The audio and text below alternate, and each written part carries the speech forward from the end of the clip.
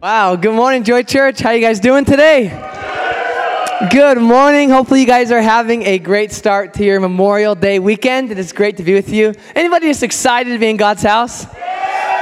Man, what an amazing time just in worship. My heart is just bursting with thankfulness and gratefulness to the Lord, all He's done for us. It's a great day to be in God's house. If you don't know who I am, my name is Johnny Schmelzer. I am our youth pastor here at Joy Church Medford. And it's my just privilege and honor to share the word with you this morning.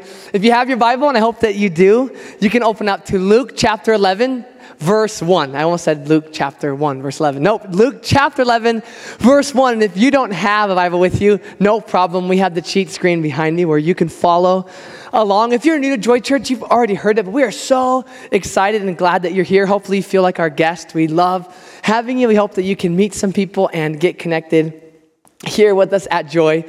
But this morning, as we look at Luke chapter 11, we are looking at one of my personal favorite topics in the world that we could talk about, and that is the topic of prayer.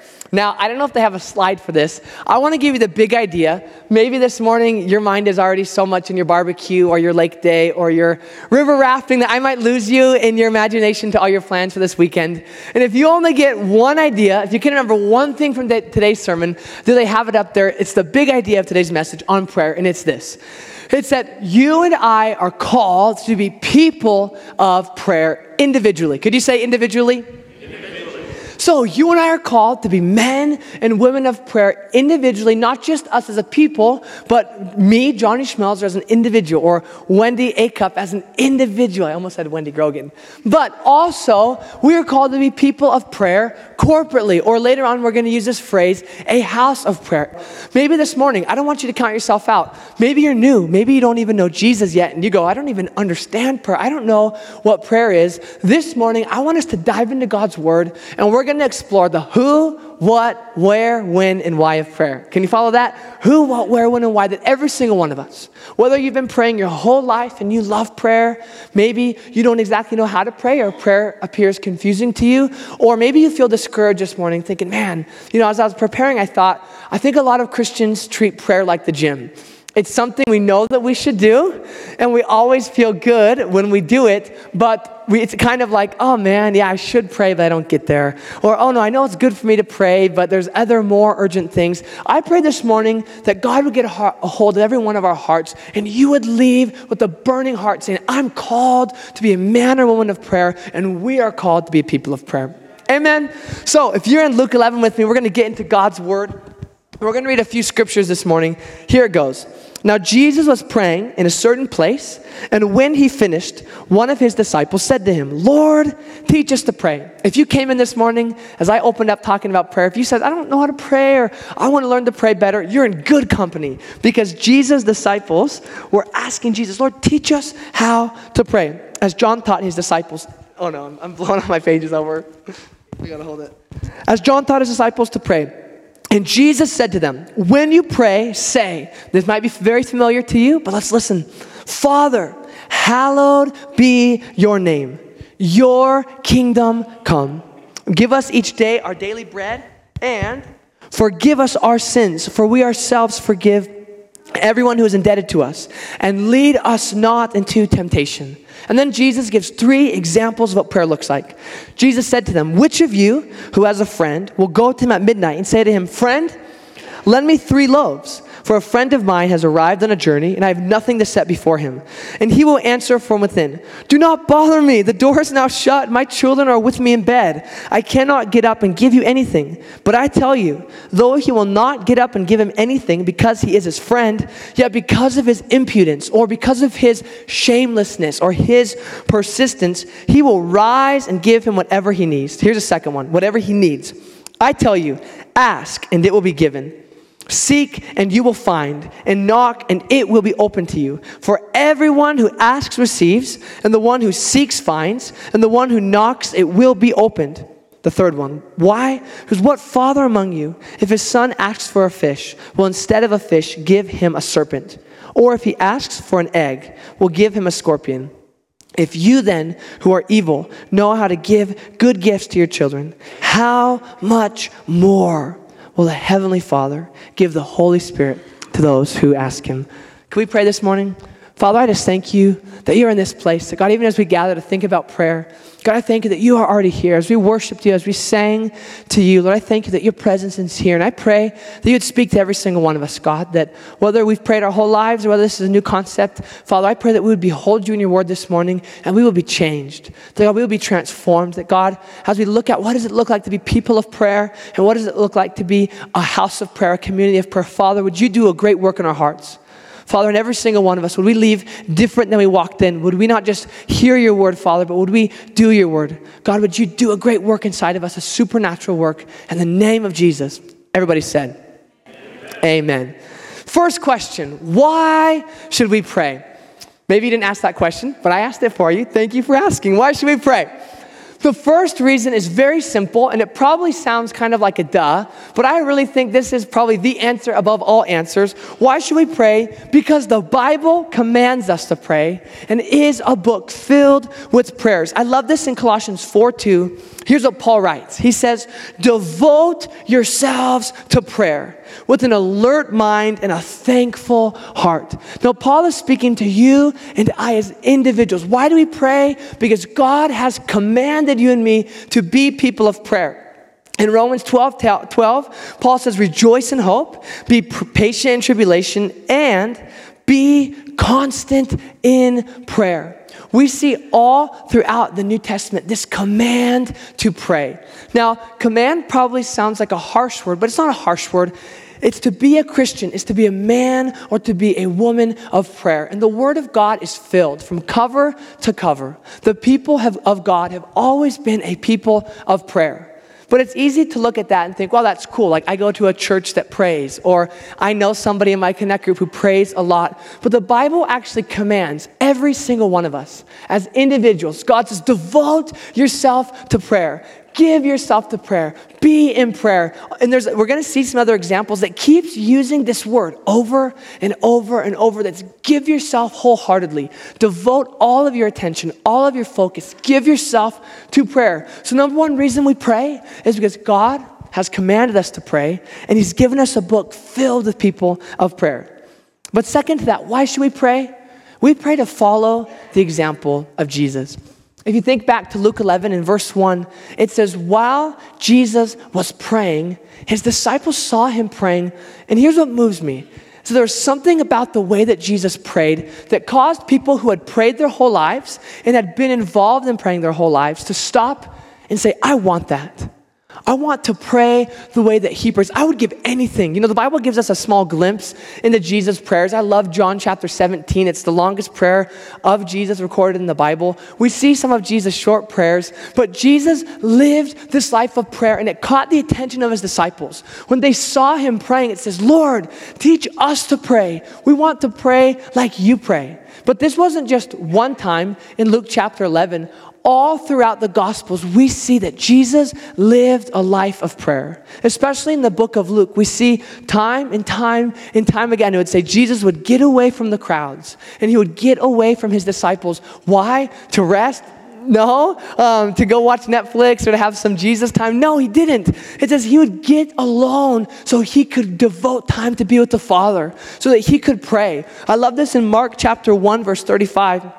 It says, rising very early in the morning, while it was still dark. That's a good word for some people who don't want to pray in the morning. He departed and went out to a desolate place, and there he prayed. Jesus realized he was totally dependent upon the Father, that his power didn't even come from himself, but it came from God. And because of that, he devoted himself to prayer. And because the apostles were men of prayer, we see that the early church was a church of prayer. They were a people of prayer that devoted themselves to be praying people. When Jesus after he had resurrected, he was with them for 40 days and he ascended to be with the Father. He told them, don't go anywhere and don't do anything. I want you to wait. And they had a 10-day prayer meeting devoting themselves to prayer. Who wants to do a 10-day prayer meeting this week? Anybody up for it? There's a few of us that will show up. Some of you are like, I'm not going to come and pray for 10 days straight. But they realized our power does not come from ourselves. We're waiting for the Holy Spirit of God to fill us from the power from on high. So we're going to devote ourselves to prayer. In Acts chapter 2, When the Holy Spirit fell, you know what they were doing? It says they were devoting themselves to prayer. When all the new Christians got saved, 3,000 of them in one day, do you know what one of the very first things they did was? In Acts chapter 2, verse 42, it says they were devoting themselves to prayer. But it wasn't just at the start. The story of the early church was a story of a praying people. I love in Acts chapter 4, it says they're being persecuted. Heavy persecution comes. When difficulty in your life or my life comes, what's our first response? The early church's first response was to gather together, and they cried out to God. They said, God, we need your power. Father, we need you to work signs and wonders and miracles among the people, and you need to give us boldness so we can continue to preach the word. There are people living a life devoted to prayer, both individually as individuals, but then corporately as a body. I love in Acts chapter 12, and I want to read the reference to you. Peter, who was one of the main apostles in the New Testament, he had been thrown into prison. So people had already been murdered and martyred. There was great persecution coming against the church. And now one of the main leaders had been thrown into prison. So you know what the early church did? They got together and they made an angry Facebook post to share to everybody about Peter. Is that what they did? They made a shareable group or a shareable post in Messenger that says, like and share, or you're not going to make it into heaven. Okay, this is totally off topic, but I just really don't think I'm going to come before the Lord one day. He's like, Johnny, you believed in me, did all these things, but you didn't share that on Facebook, so I'm not letting you in, you know? I'm not trying to judge anybody. Those just crack me up. I'm sorry, I got so distracted. Okay, so when the church was desperate, they didn't complain, they didn't get depressed. It says they got together, and hear this. This is so good. It says Peter was kept in prison, and the church got depressed. No. Peter was in prison, so the church freaked out. No, Peter was in prison, but earnest prayer for him was made to God by the church. So when Peter's in jail, what's the church do? Their first response wasn't even, what can we do to get him out? Like, I'm thinking Prison Break from like 8 years ago. How do we get in? And how do we break him out? And how do we get him free? No. Their first response was, we have to pray. We have to cry out to God, because John chapter 15:4 says, apart from him, we can do nothing. They realize our only power, all we have comes from him. And before all of our effort is good. And there is effort. There are things that we do. But before any of that, we have to pray. And you know what happened? Because the early church devoted themselves to prayer, they saw God do what only God could do. And literally an angel came and broke Peter out of prison and walked him out and set him free. What would happen if our first response was to pray? You know, I was just in India about 2 months ago, and between China and India, they lost my luggage. And I've traveled pretty frequently. I've never lost my luggage before. And so I get there, and all I had was the clothes I'd flown to India and my Bible and like some snacks. And so I get there, and I'm calling all these different agencies and people in China, and I'm calling all these different people and agencies in India, and I'm calling all these people in America. I mean, it was this big hassle, and you know, my family's calling and trying to help me, and I'm just like doing everything I could do, right? Anybody relate to that? Because I'm American, and I can figure it out myself, and I know the right numbers to call. And my dear friend in India, he goes, Brother Johnny, why do you worry so much? Why do you not pray? The Lord knows where your luggage is. He will get it for you. Dude, just pray. Like, I didn't really do this, but like you're saying all I got to do is pray. He's like, brother, the Lord knows where your luggage is. He will bring the luggage to you. Do not have fear. Just have faith in the Lord. And I'm like, no, dude, like I'm battling the 3 biggest superpowers of the world, China, India, and Korea, like China, India, and America, trying to get my luggage. And I had no clothes, so I had to wear my friend's clothes, and we're different sizes. So I'd be preaching and holding my pants up because my pants are going to fall off. And I'm like, it's easy for you to say just pray when you haven't been wearing the same clothes for like 5 days straight. Finally, I just said, there's nothing I can do. I've called everybody I can in China. I've called every number they'd ever give me in India. I've called every number they've given me in America, and nothing's working. And I said, Pastor Jagdish, let's pray. And we prayed, and this is kind of the longer version, or the shorter version. And when we prayed, that day my luggage came, okay? Now, I'm not saying that it's bad to call. We need to do that. I'm not saying that we don't have any natural, but what struck me was, Johnny, why is your first response what you can do? Why wasn't your first response just, Father, help? Father, you know where that luggage is, and nobody on planet Earth does. Help. okay? Then we go and work, but I've been with people in the third world and our brothers and sisters in Asia and in different places in South America, and their first response is just always to pray. When trouble strikes, they pray. And I just can't believe it. They pray so much. And I was in Cambodia one time. I remember I was asleep, and we were in this village. We were sleeping on concrete, no pillows, no blankets, no showers, no toilets, nothing. It was very remote. It was just like this farming village. And I remember I woke up, and I looked around the room very early in the morning, and everyone was gone. And I'm like, either I missed the rapture, or they ditched me in this village, or what happened. And I got up, and all these farmers, very poor, people so poor you could never fathom how poor they are. Every single morning at 4 or 5 a.m., before they'd go and work, they'd gather to pray. And every single evening, they would gather to pray because they realized something. I felt like the world's worst Christian. Like, I slept through the prayer meeting. Every day they'd gather early. They were devoted to prayer. And that's the kind of church we see in the New Testament. And last but not least, Jesus has called you and I to be people of prayer and to be a house of prayer. You know, when Jesus came into the temple, he didn't find it like, I guess he knew, but how it should have been. The temple had been turned, there was sin, and he says it actually turned into a den of thieves and robbers. But when Jesus comes in and he cleanses the temple and he turns over the tables and he drives out the money changers, he could have said a lot of things. And I think about, why does he use this reference for the house of God? And he says, my house shall be called a house of prayer. But you've turned it into a den of thieves, into a den of robbers. Jesus has a desire for us. He's called us. He taught us to pray, which we'll see in a minute. But you have to hear this morning, the voice that calls you to be a man or woman of prayer is not me. It's not anyone in this church. It's our Lord Jesus himself saying, I desire that my house, you know, the walls can't pray. The floor can't pray. The house of God is us when we gather together. And he says, my desire, my prayer is that we would be a house of prayer for all nations. Amen? So, why should we pray? We pray because the Word of God commands us to pray. We pray because Jesus was a man of prayer. The apostles were men of prayer. The early church was a people in a house of prayer. And because our Lord has called us to be people of prayer. But what do we pray? Now, I wish we could go longer because this is so good. There's so much here, but we don't have time. Maybe another message will get into the nitty-gritty of what we pray.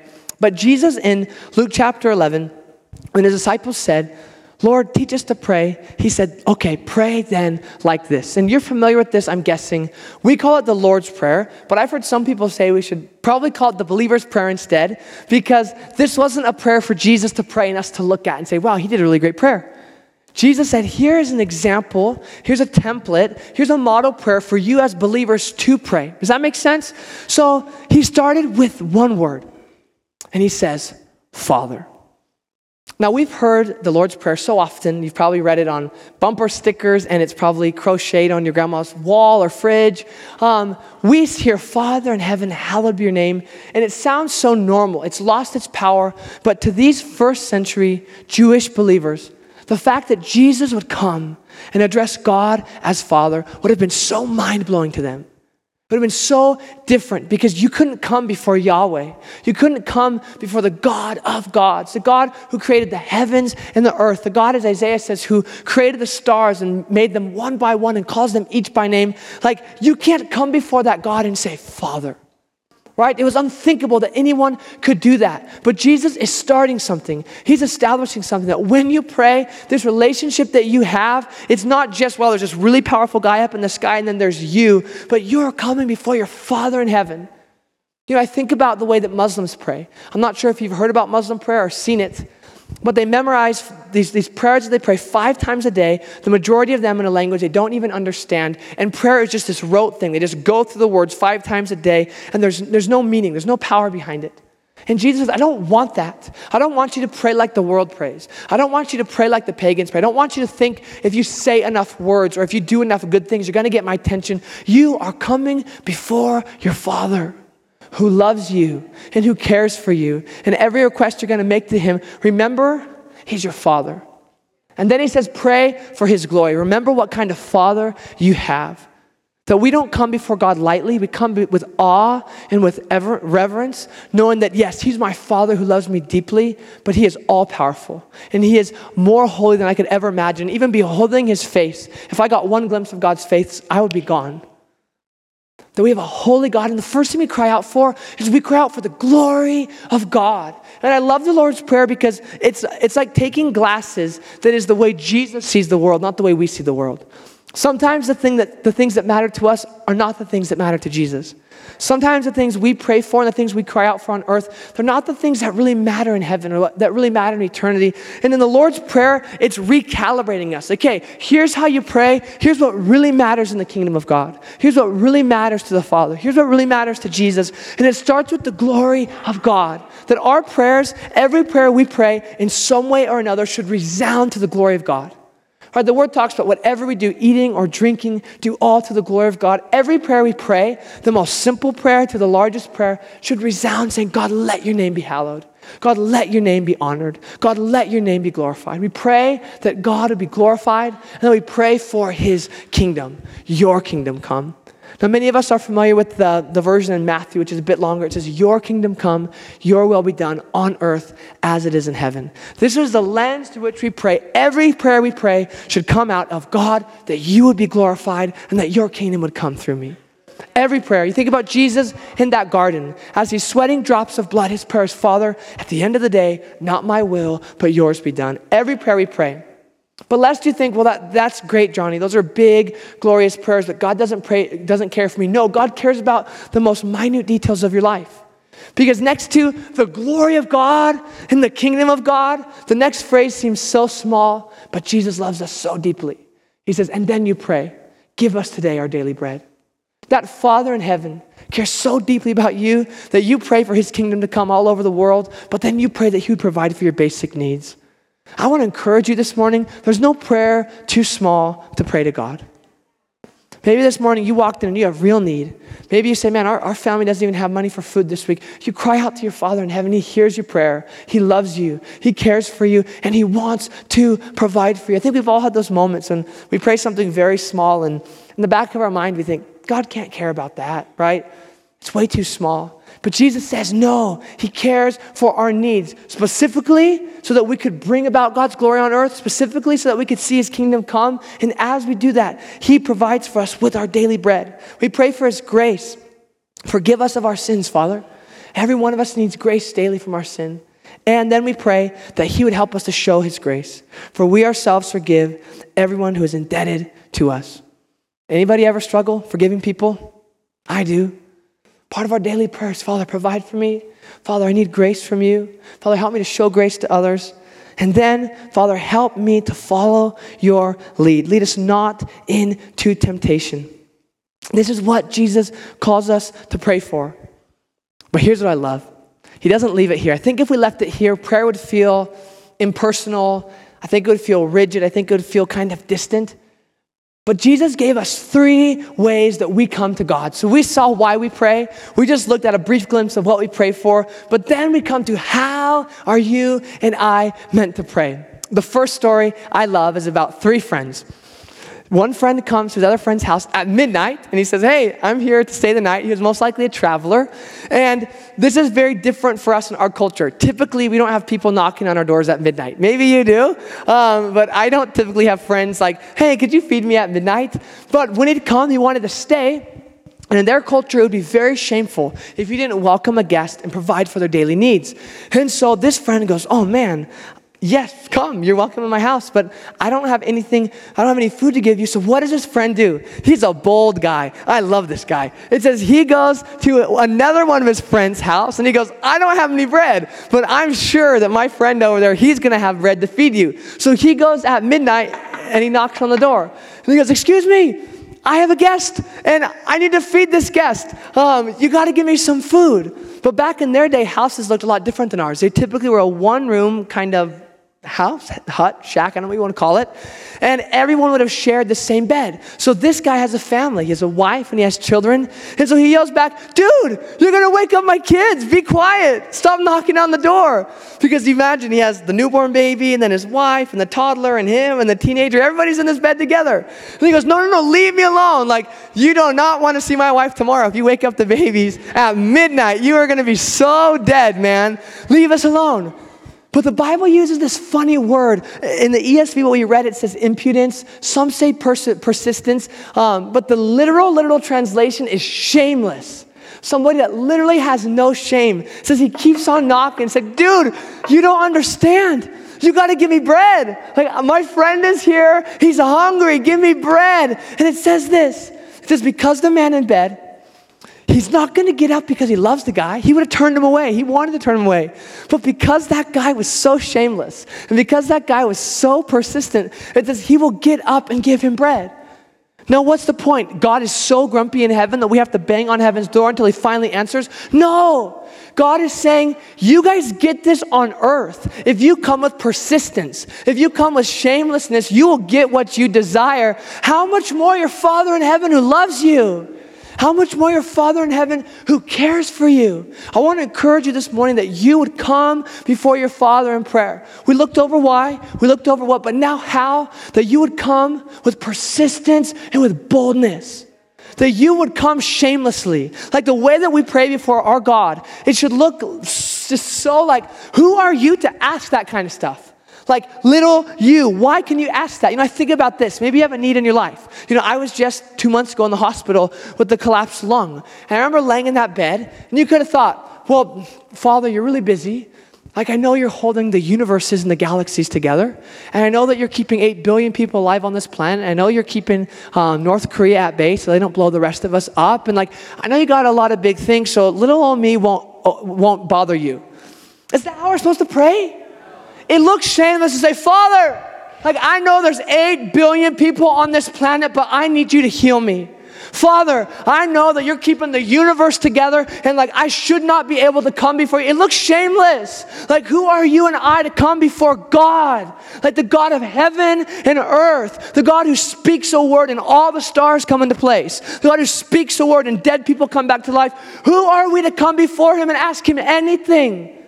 But this is why Jesus says, come shamelessly, come persistently, come and ask whatever you need. I want to urge you, church, pray some bold prayers.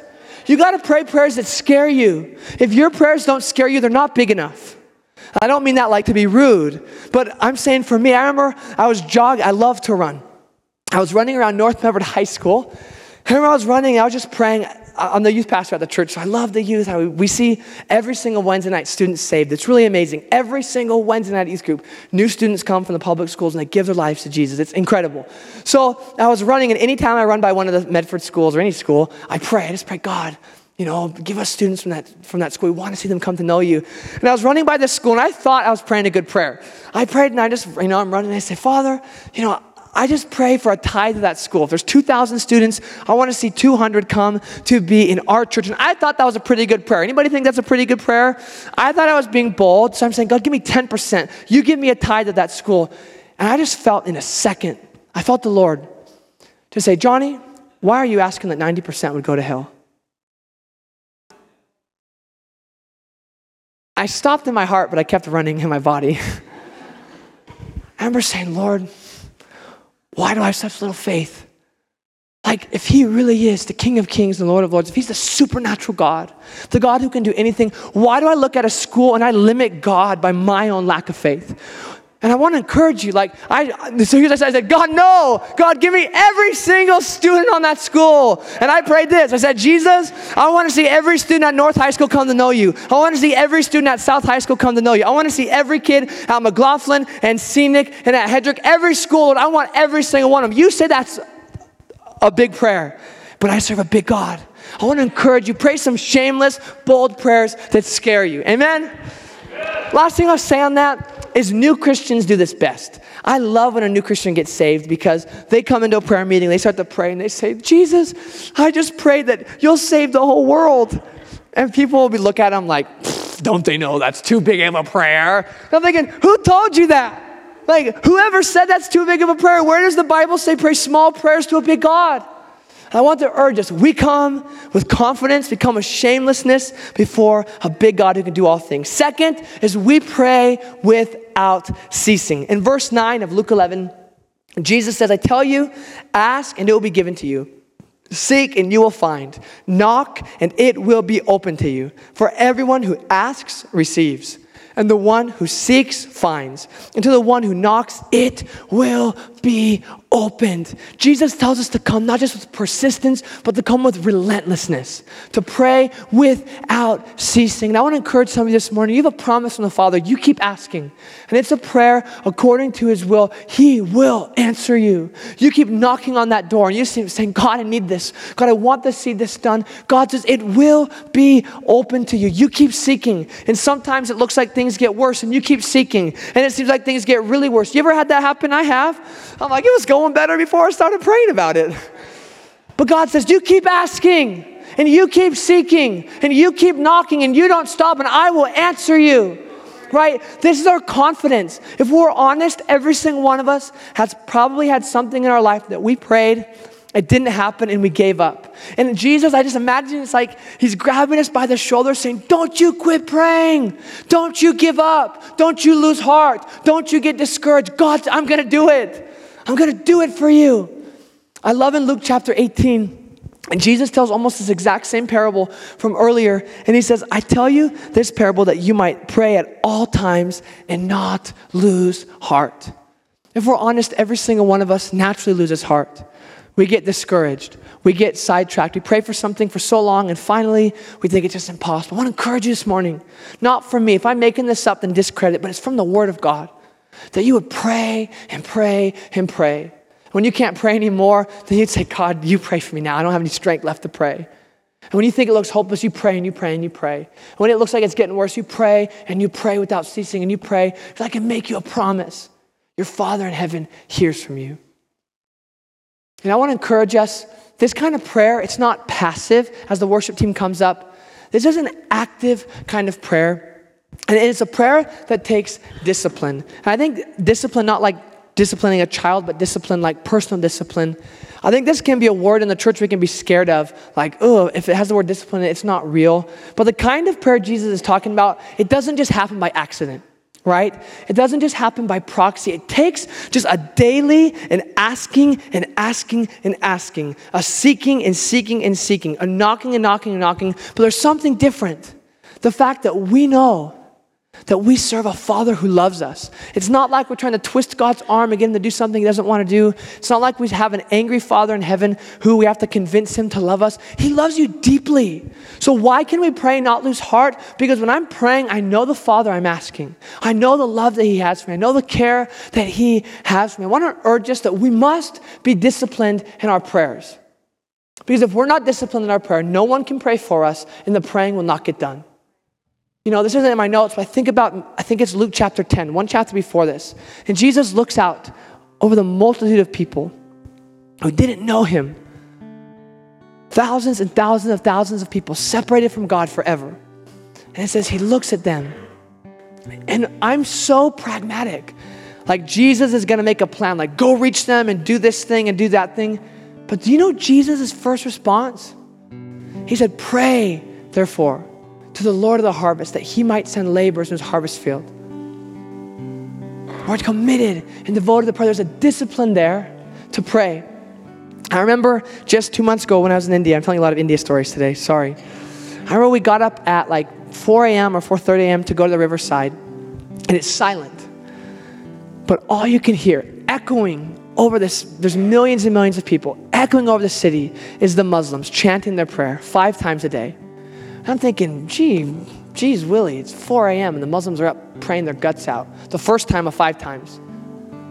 And then the second the sun, literally they're there ready. Thousands and thousands and thousands of Hindus who worship a false god. They're waiting. Young people, teenagers by the thousands are at the shoreline.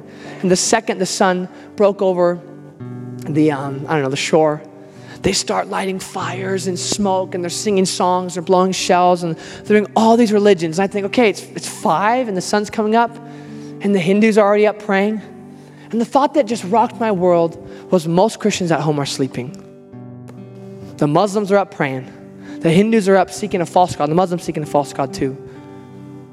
But I want to urge us, church, don't sleep away your prayer.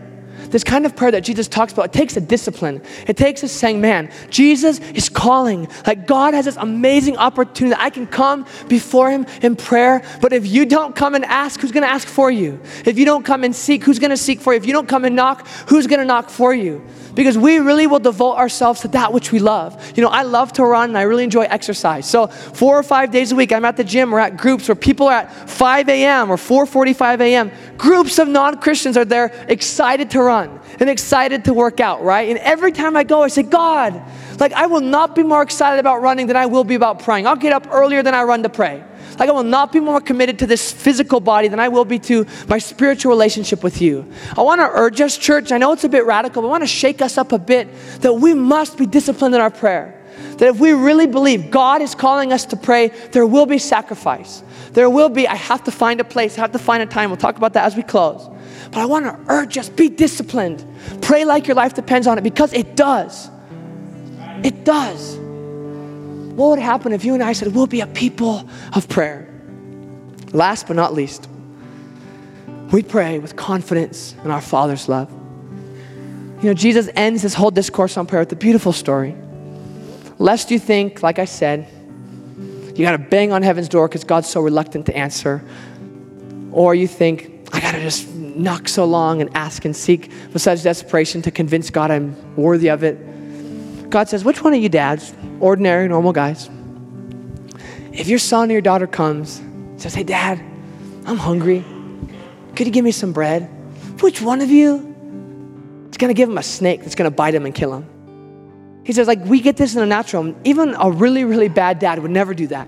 In our 21st century lingo, it's, which one of you fathers, if your son comes and says, Dad, could I have some In-N-Out burger? Thank you, Lord, for In-N-Out.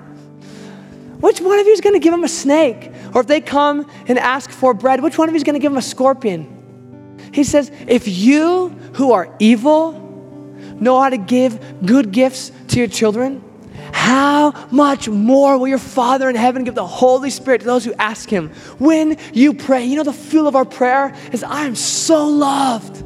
I have a Father in heaven who loves me so deeply. And when I come to pray, he cares about me.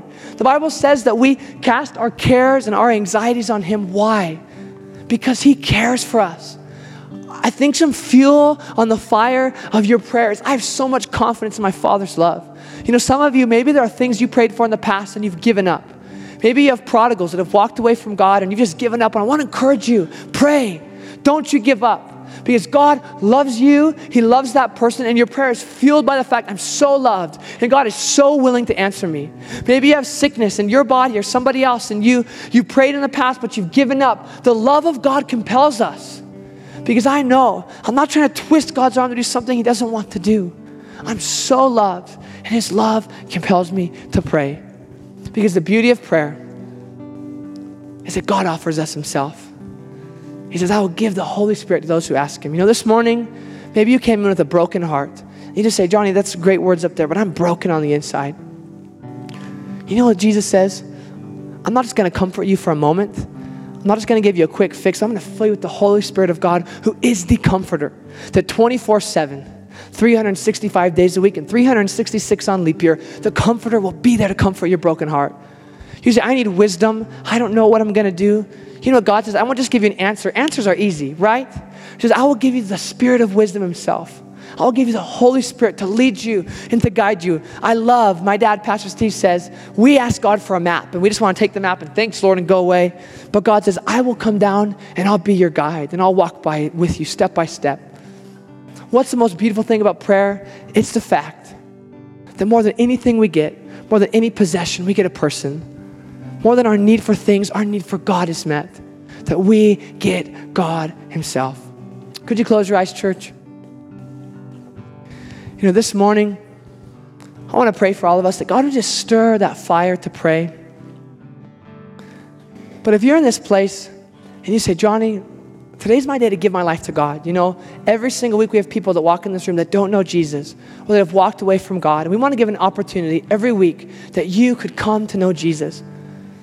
Your Father in heaven loves you so much that he sent his only son to die so you could have life. And even this morning, you know what prayer is? It's a blood-bought privilege for every single one of us. That because Jesus' blood has washed us and cleansed us, because when he died, he tore the veil in two, he made a way for us to come before our Father.